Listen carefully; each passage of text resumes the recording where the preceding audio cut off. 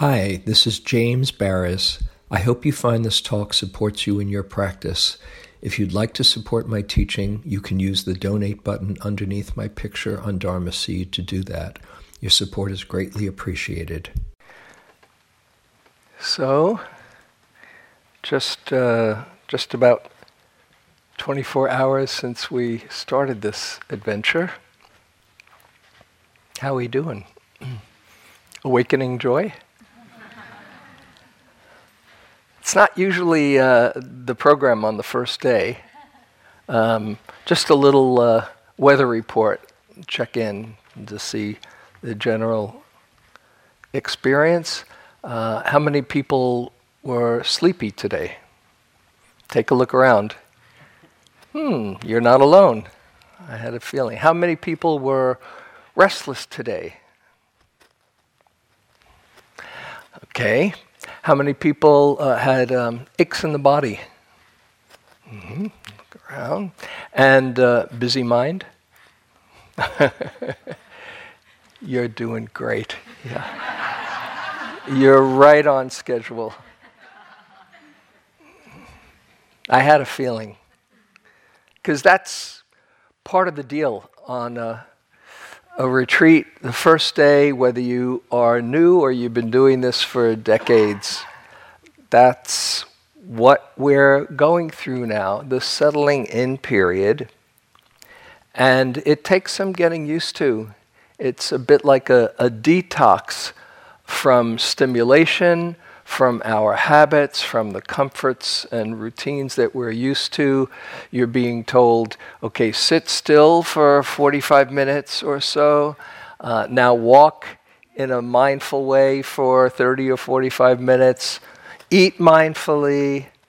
Do a job, perhaps, a work meditation. Sleep in a bed that you're not familiar with, or maybe with a roommate. All of those things are almost guaranteed to bring up some resistance. Like, why did I sign up for this? What was I thinking? Again, even if you've been doing it for a long time. So I wanted first for you to know that this is the natural process.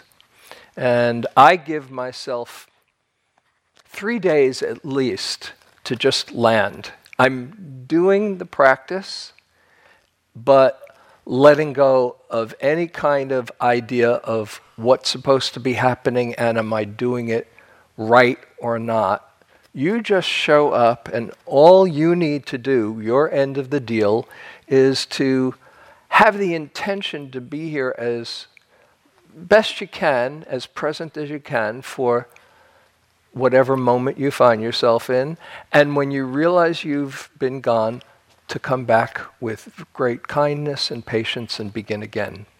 And in that simple exercise, something very amazing starts to happen over the course of the days. You actually do land in the present, and then it's quite a profound understanding, not only understanding, experience to more and more appreciate and fall in love with the present moment. Fall in love with your life, basically, or the life that is being offered to you. So I want to talk tonight particularly about this theme of the retreat and why we're teaching awakening joy. So you have a context of both the approach and some ways to directly incorporate it into your practice.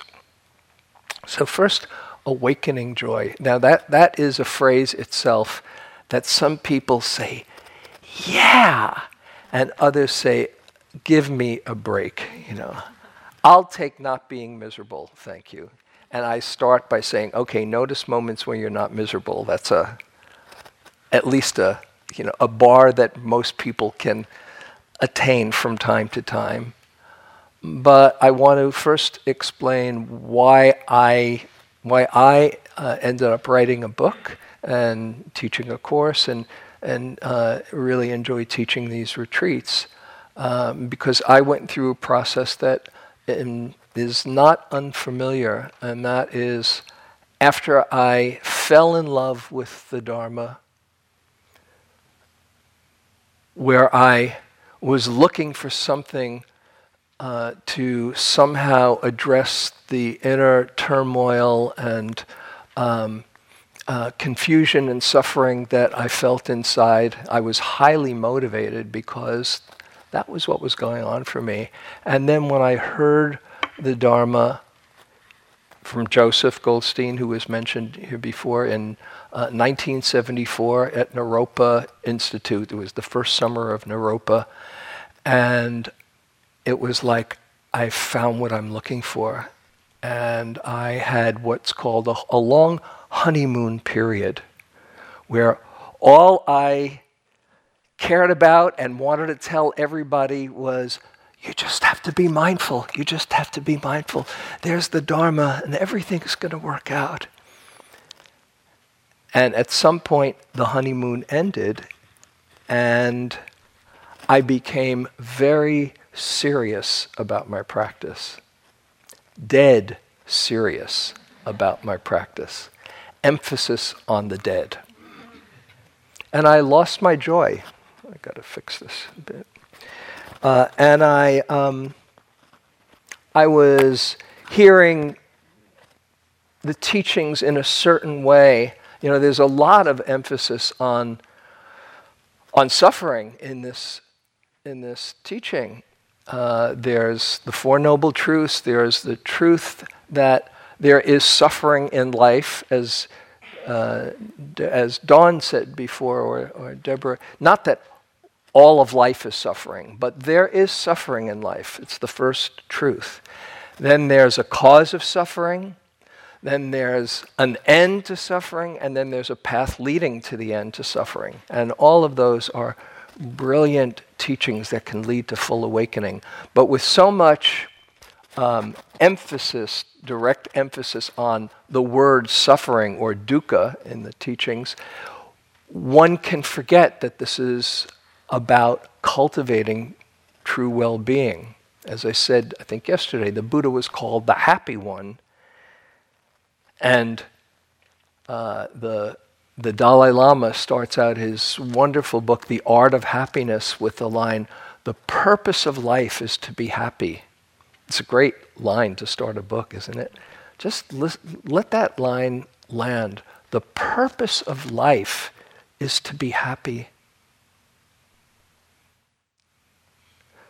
Because when we can, as has been said by someone, and when we can get in touch with our own happiness and well-being, then everybody gets the benefit of the goodness that shines through you when it's not obstructed with patterns of thought and confusions and doubts and all of those things that get in the way. But as many people experience, I distorted some teachings to misunderstand the Buddha saying, all of life is suffering, not there is suffering in life, and let's get out of here as fast as we can. I sat with a wonderful, powerful, and challenging Burmese master for 3 months. Every evening, the end of his talks, he would say, "May you speedily attain Nibbana and escape from the woes of this world."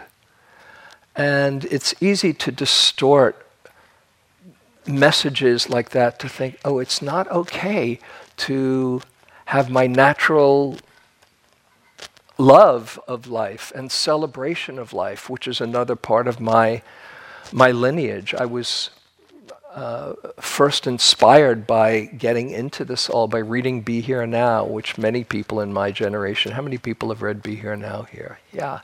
It's a book that spoke to me, and Neem Karoli Baba, Ramdas's guru, just leaped out of the pages into my heart, and something opened saying, life is amazing, and let's appreciate to the fullest and celebrate along with seeing all the challenges and the suffering.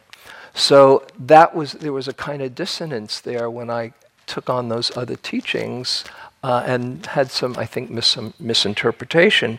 And as I said, I lost my joy. And I wasn't alone. I want to read to you from Ajahn Sumedho, one of the most respected, the senior Western monk in Theravadan Buddhism, which is the lineage that we practice here, that's taught in, come down and shared in Thailand and Burma and Sri Lanka. It's the oldest teachings of the Buddha, Theravada, teachings of the elders. This is what Ajahn Sumedho says. Sometimes in Theravada Buddhism, one gets the impression that you shouldn't enjoy beauty. If you see a beautiful flower, you should contemplate its decay. Or if you see a beautiful woman, you should contemplate her as a rotting corpse. This has a certain value on one level, but it's not a fixed position to take. It's not that we should just feel compelled to reject beauty and dwell on its impermanence and on how it changes to being not so beautiful and then downright repulsive. That's a good reflection on anicca, dukkha, and anatta, on impermanence, unsatisfactoriness, and the selfless nature of experience. But it can leave the impression that beauty is only to be reflected on in terms of these three characteristics rather than in terms of the experience of beauty. People who can't see the beauty of the good or the true are really bitter and mean. They live in an ugly realm where there's no rejoicing in beauty and goodness and truth. But once you have true insight, then you enjoy and delight in the beauty and the goodness of things. Because truth, beauty, and goodness delight us. In them we find joy.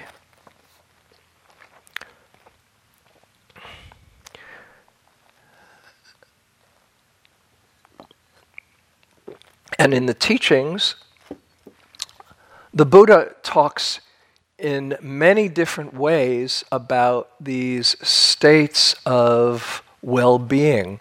There's joy is one of the 7 factors of enlightenment. It's the Pali word is piti in that list.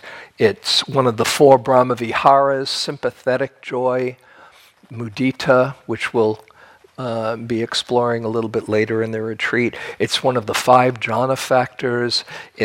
There are many different names and different flavors of what I'm calling joy. There's sukha, happiness, pamoja, gladness. There's words for contentment, peace, many, many beautiful states of being. So when I say the word joy, if it snags you in your mind, translate it in a way that really works for you. And really what I'm talking about is well-being. It's just not as catchy to say awakening well-being as awakening joy. And joy is a word that is used in these teachings, but whatever flavor really resonates, whether it's a more quiet kind of an internal contentment or a more effervescent delight, what we're talking about is awakening well-being inside. So after I went through a period where I did lose my joy and became really serious, even though conceptually I knew better, but internally, viscerally, there was a kind of conflict inside. At some point I asked, wait a second, or I said, this can't be right. The Buddha couldn't have been speaking about going against your nature and appreciating the goodness in things and in life. So I, fortunately, instead of turning my back on the teachings, I wanted to look more deeply and see what did the Buddha actually say about joy and well-being and happiness.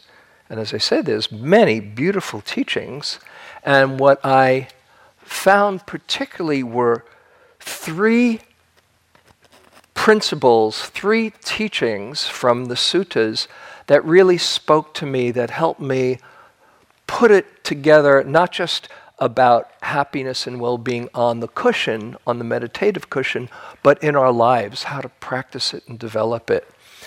So I want to share with you those three teachings of the Buddhas and give you a sense of what we're doing here and how this retreat will hopefully unfold.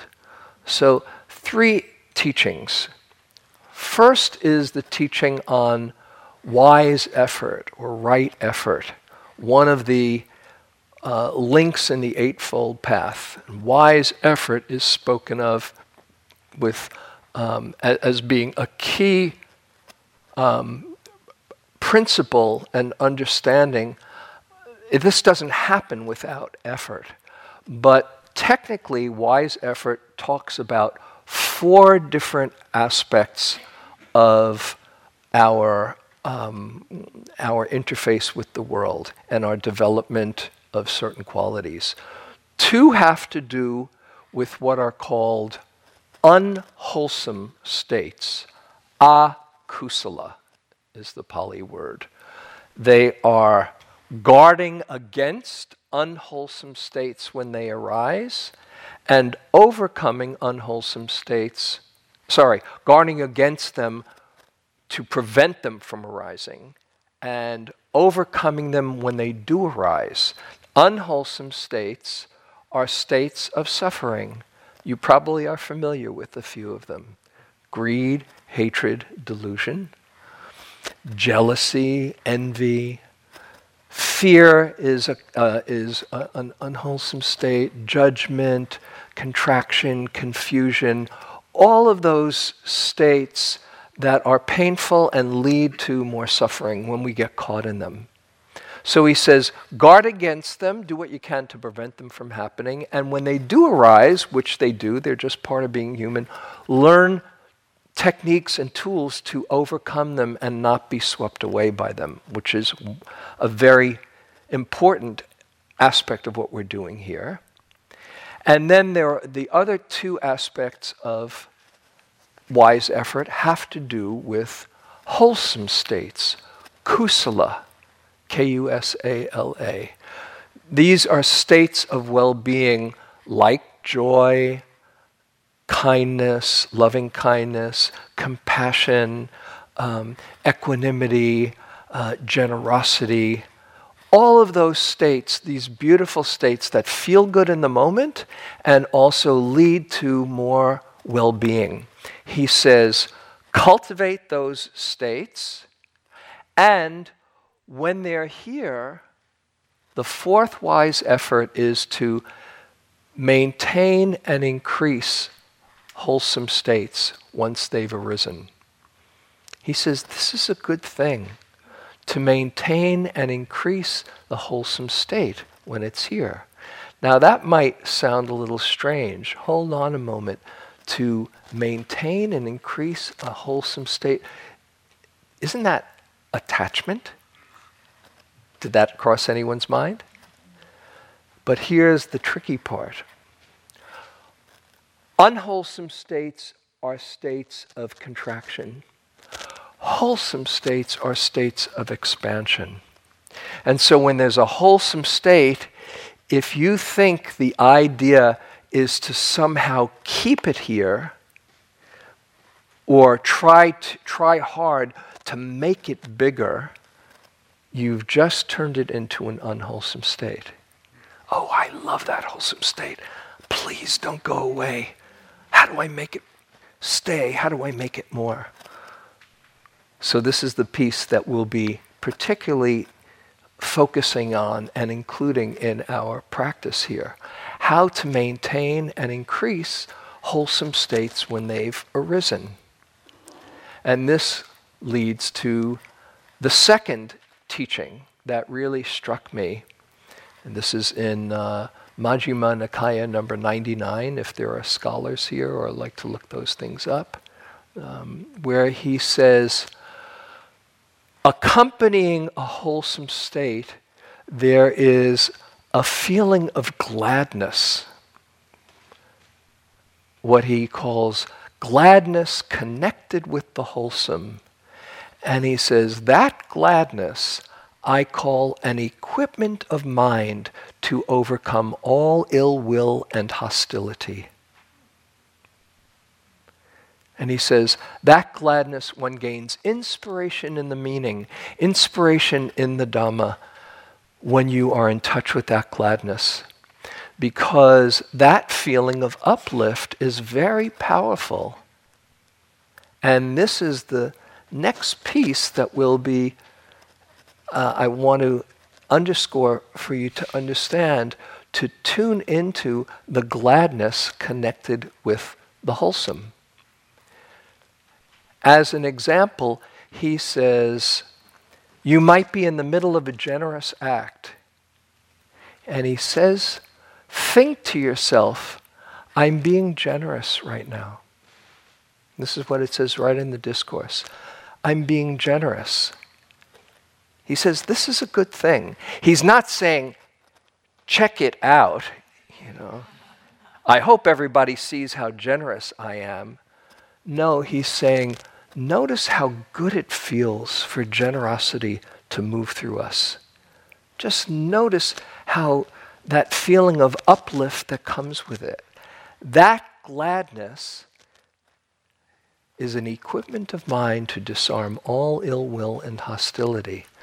So the key piece that maintains and increases the wholesome state without attachment is to not miss that gladness, to just pay attention to it, which is not something that we usually do. When we're feeling good, we might know, feeling pretty good right now, but there's an extra little piece that we can use the practice to apply and say, this is what it feels like to feel good. Not just knowing it here, but to be really immersed and not miss that feeling of uplift. Often when people do the Joy Course, they say, really, it comes down to 3 words for many people. Here are the 3 words. Don't miss it. Because we can easily miss those states of well-being as we are so focused on what is wrong or where the next danger is. We're wired up that way. We have these almond-shaped cluster of neurons in our brain called the amygdala that scans the horizon for danger and what can go wrong. And it's a good thing that we have that, but we can be so skilled at looking for the next thing to go wrong or to be vigilant that we can miss those moments of well-being. And when we pay attention to them, we amplify them. This is how neuroscience has seen this work. Rick Hansen, who many of you probably know, who's a neuroscience expert and a dear friend, he has a simple formula. He says, when you have a moment of well-being, if you can pay attention to it and really let it register, sink in with awareness for 15 seconds, if you can do that 6 times in a day, I know that's 90 seconds of well-being if you can handle it, and you do that over a 2-week period, you will probably notice a shift in your general level of well-being, both because you're deepening the neural pathways and because you're starting to be on the lookout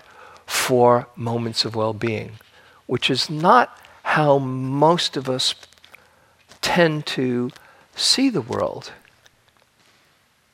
And so this is one thing that we'll be doing. You have a whole week here to cultivate those moments, not to deny or dismiss the moments of non-well-being. I'll get to that, and we will definitely get to that, as you probably have had a few this today.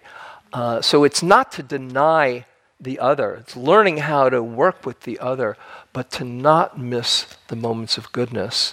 And that starts a whole new trend, which leads to the third principle, where the Buddha says, whatever one, this is in Majjhima number 19, Majjhima Nikaya 19, he says, whatever one frequently thinks and ponders upon, that will become the inclination of their mind.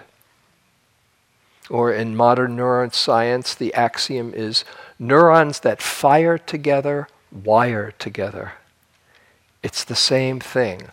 We're all creatures of habit, and what we tend to practice becomes our inclination of mind. And it is also strongly affected by what we tend to look for. There is another phenomenon in modern neuroscience, it's quite well known and substantiated, called confirmation bias.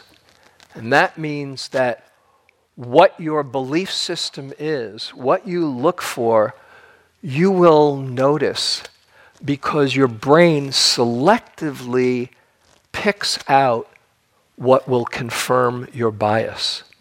So if you're looking for how everybody is going to disappoint you, you'll notice those times that happens and kind of miss out or not really let it register all the times that people don't.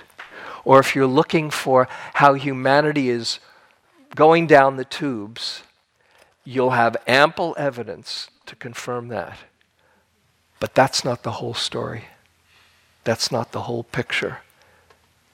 If you look for how people really want to be safe and be loved and love, or there's a goodness in there if we can find it, you will not only find it, but you'll actually bring it out. That's a whole other piece that we'll get to later on.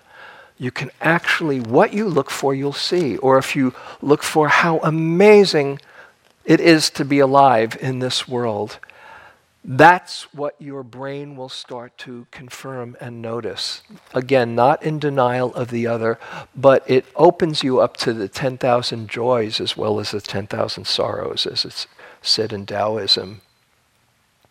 If you look for how much consciousness and goodness there is and how many caring people there are in this world that want to make this a better planet, it will inspire you. So it's all what we look for and what we incline our minds to.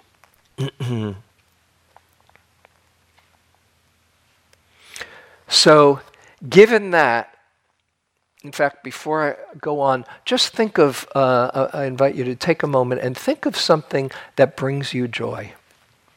Maybe the last time that you were involved in the situation or experience. And just go back. And if you can remember the last time.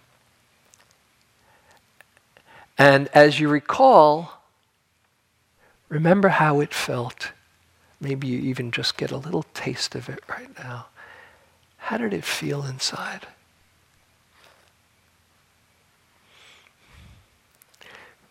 Okay, you can open your eyes. Let's just take a few comments. What brings you joy? And you have to say it out real loud so I can hear it. What came to your mind? What is it? Rub my dog's belly in the morning. Rubbing your dog's belly in the morning. And how does it feel when you just remembered? How did it feel for you inside? Ease and peace. Okay. We'll take a few comments. All the way in the back, loud. My first retreat. Your first retreat. Yeah. Oh, good. He's the testimony for us, yeah. And how did it feel as you think back? It's hard to say, but bliss comes up. Bliss comes up. Okay, fine. Anything else? I'm not looking for anything special. Yes, right here.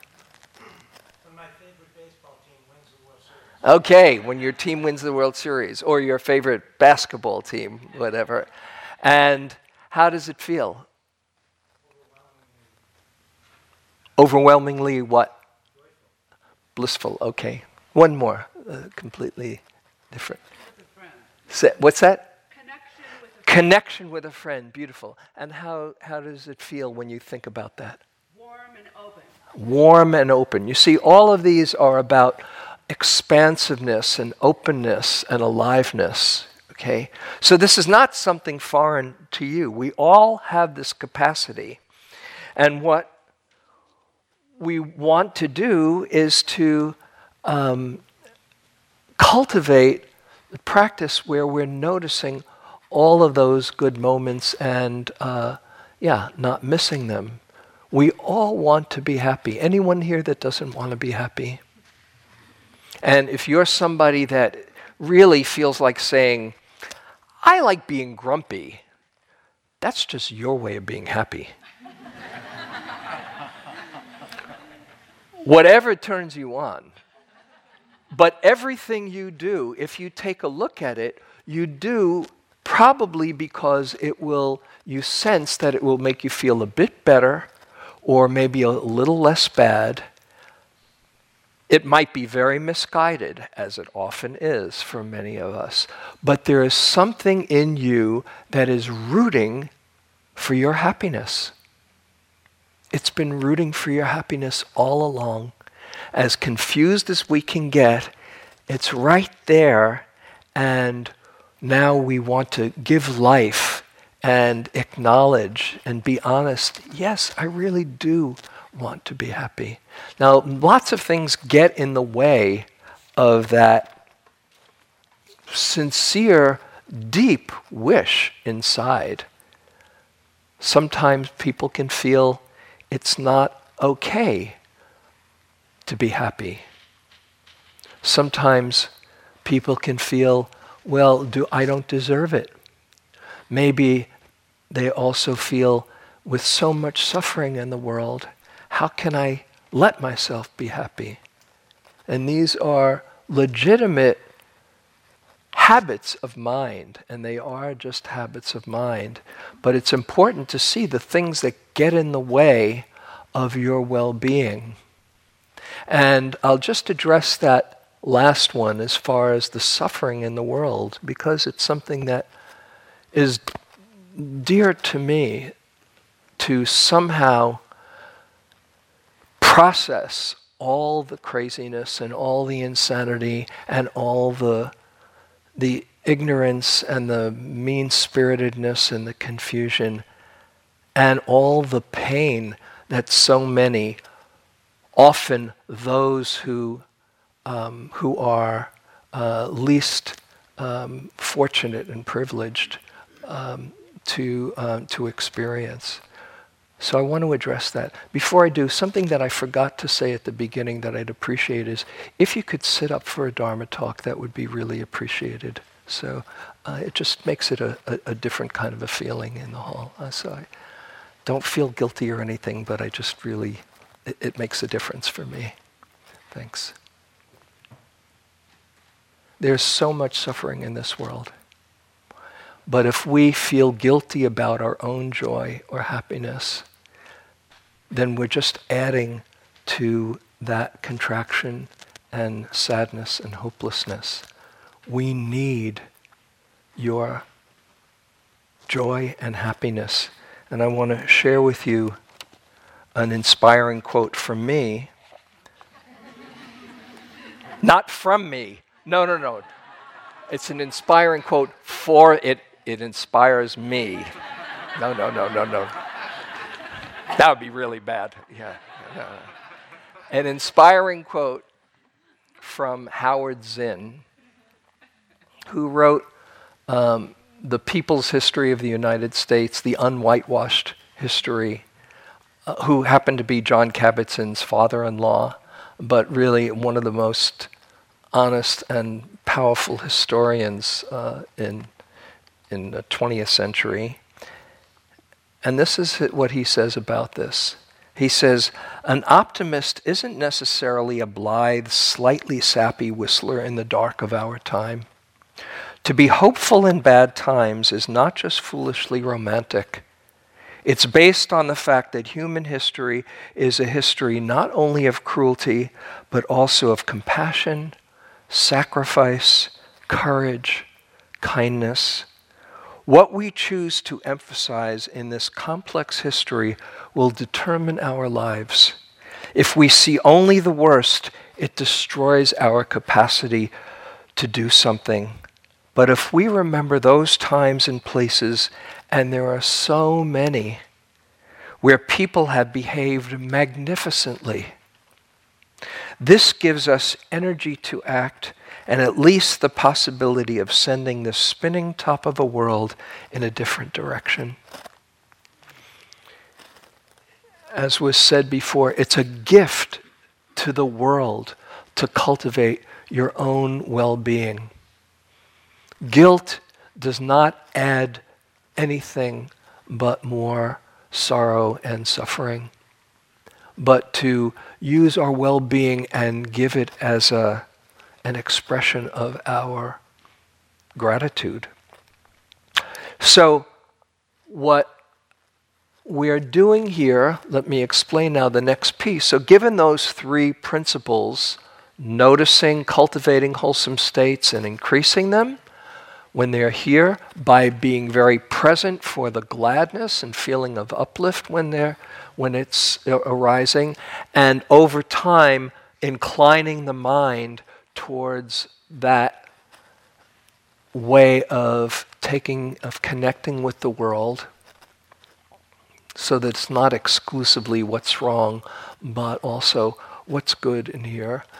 Then we can apply that to various wholesome states that are spoken of in the teachings that the Buddha said, this is a good thing to cultivate. And what I then did, and what we'll be kind of going through to a large extent here, are looking at different wholesome states that one can cultivate consciously, and when they do arise, don't miss it.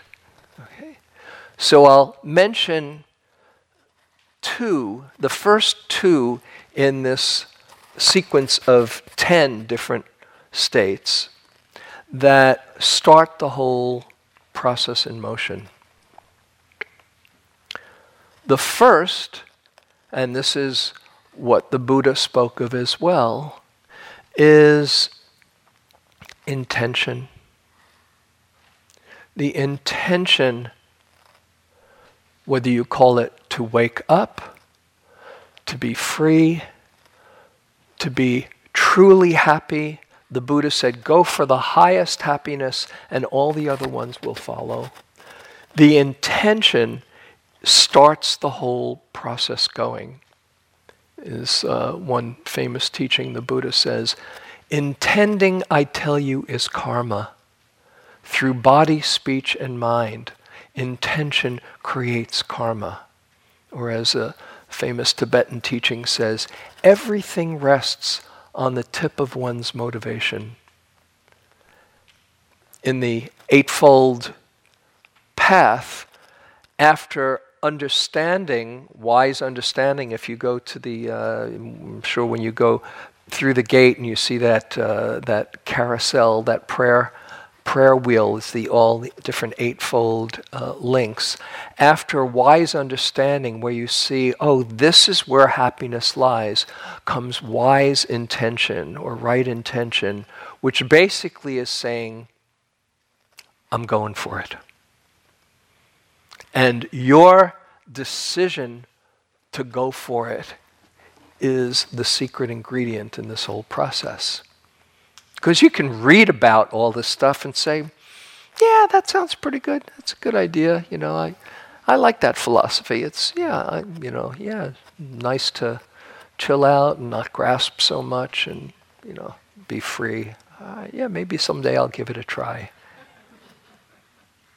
But when you say, as I did when I first encountered those teachings in 1974, I'm going for it. Once you make that decision, everything follows from it.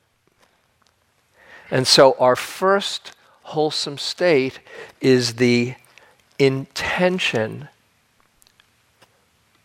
to be happy. And I put it that way because it's a little bit more starker than the intention to fully enlighten and to overcome all greed, hatred, and delusion, which is a wonderful intention. I'd say, do go for that. But don't postpone it. We postpone our happiness and our well-being.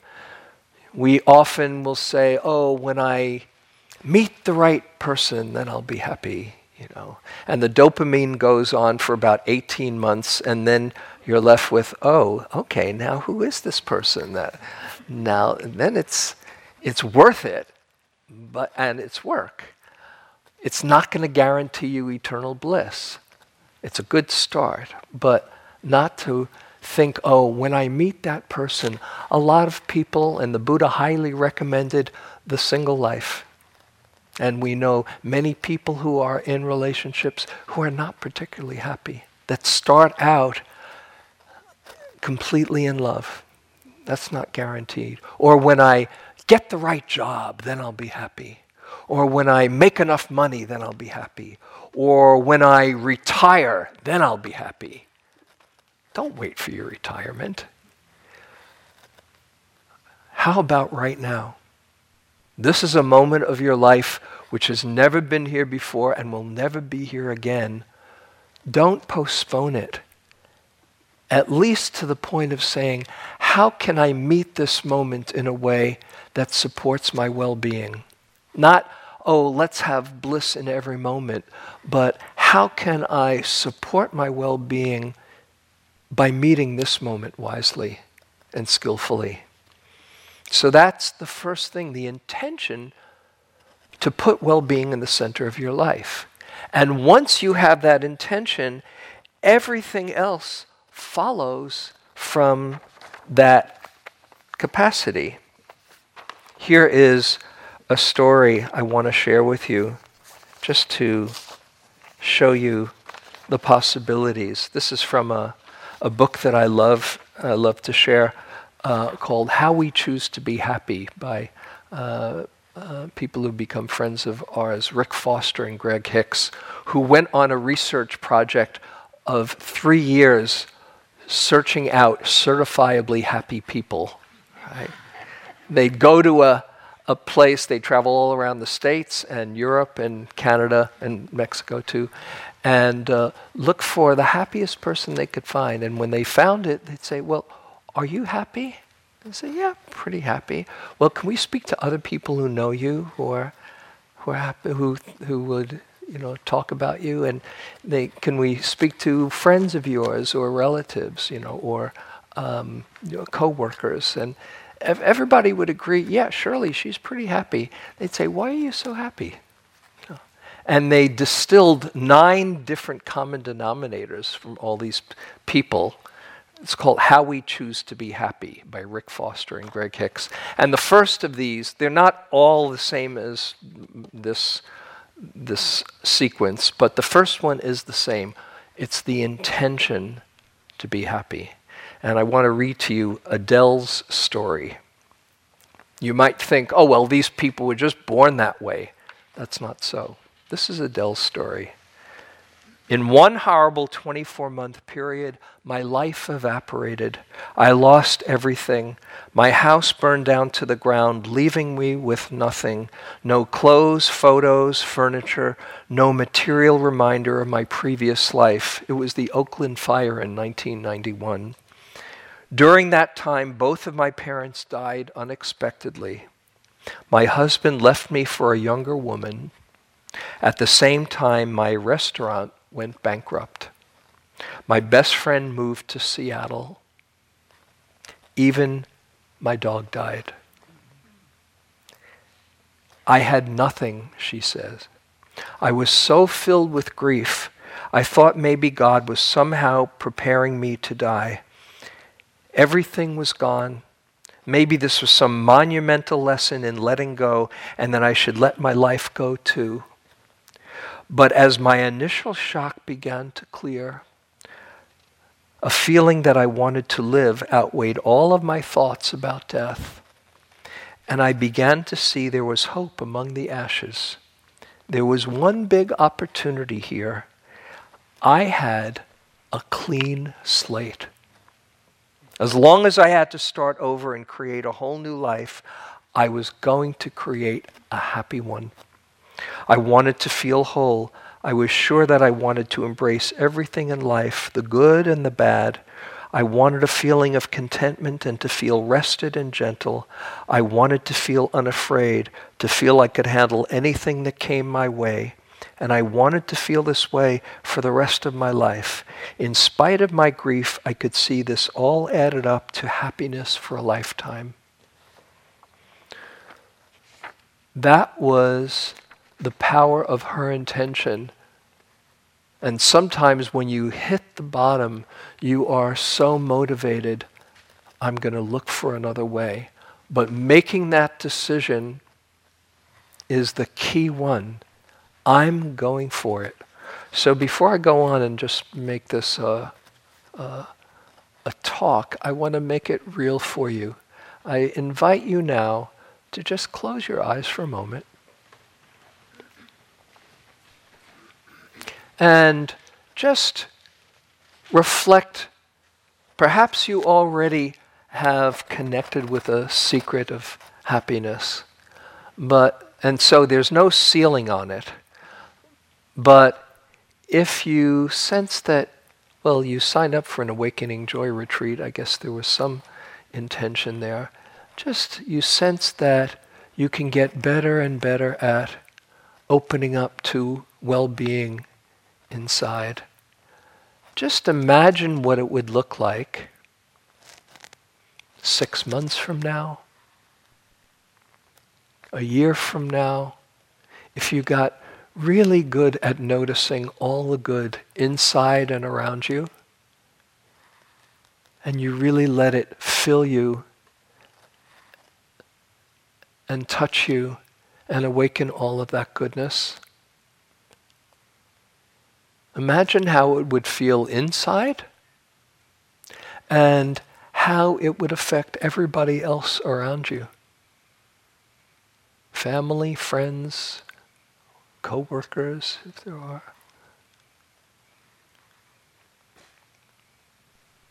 Two years from now, getting really at ease and familiar with that, seeing all the good inside and around.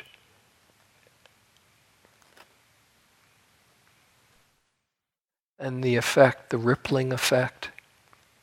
Just imagine, if you can, and if you can connect with a picture or a feeling inside. Here's the key. If it feels like a good idea, see if you can get in touch with the intention to do your part to help bring that about. Intention is more than just wishing or hoping something would happen.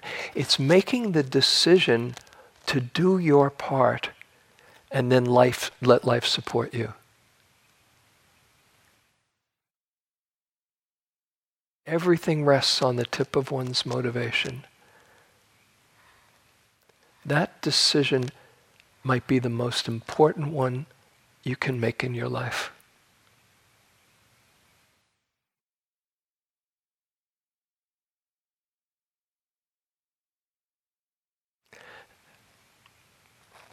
And you might put in a few words that intention. Whatever words connect with you, may I open up to as much happiness or well-being in my life. Just whatever words connect with you.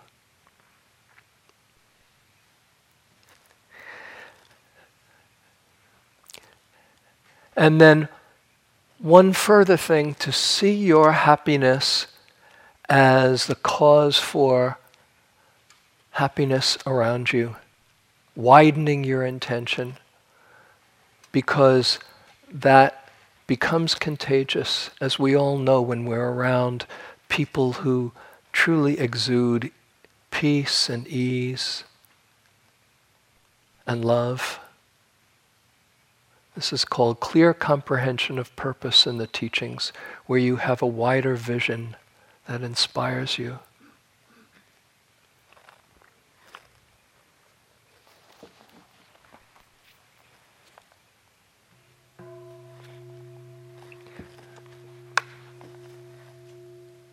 Okay, and if you got in touch with something, keep coming back to that during this week, because that is the start of the whole process.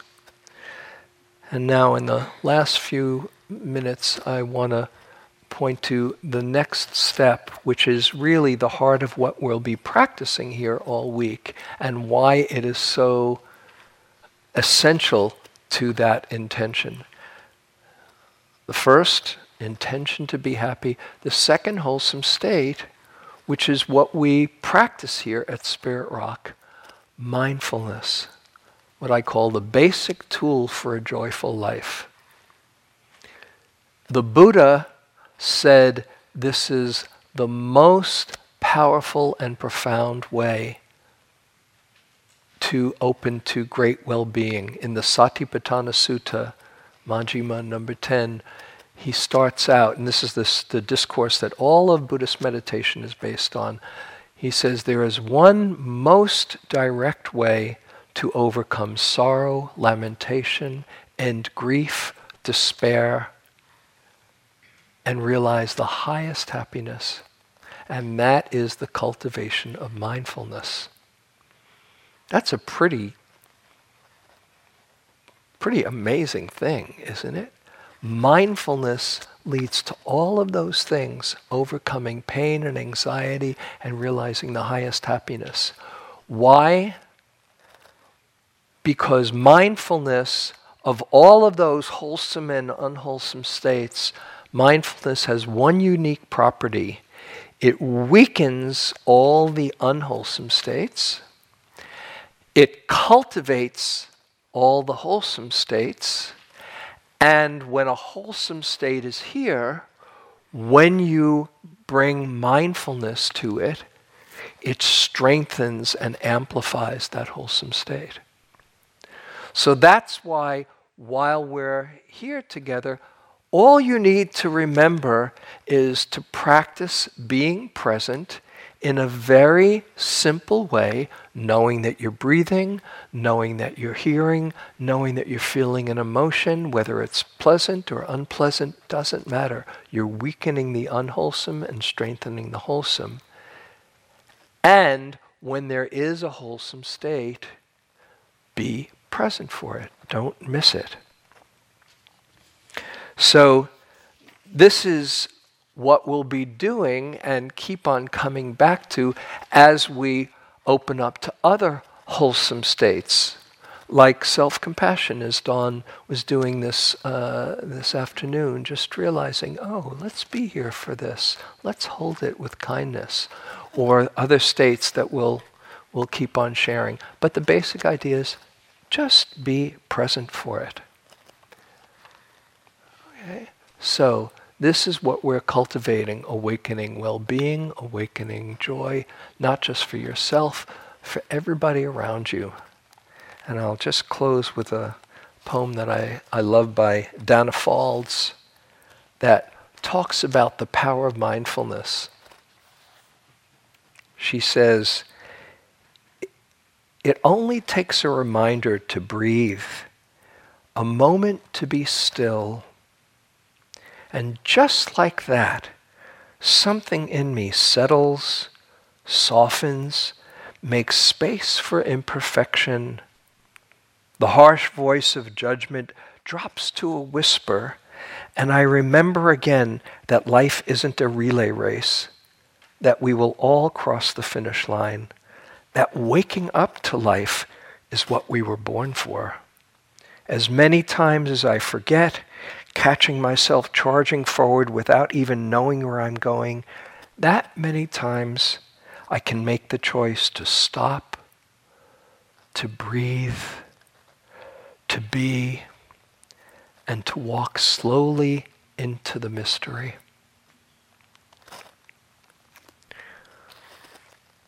So let's just stop and breathe and be for a moment and let the words settle.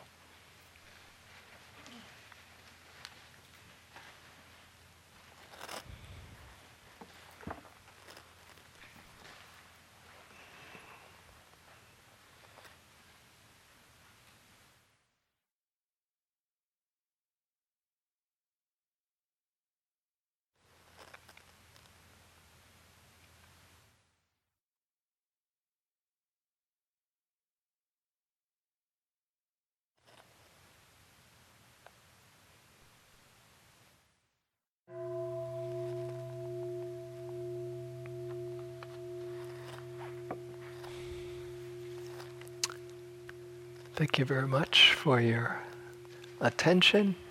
Have about just over 20 minutes for walking. Go out and enjoy the night air, and we'll come back for one last sitting, and we'll do a little bit of chanting at the end, and maybe a little treat for you. So come on back.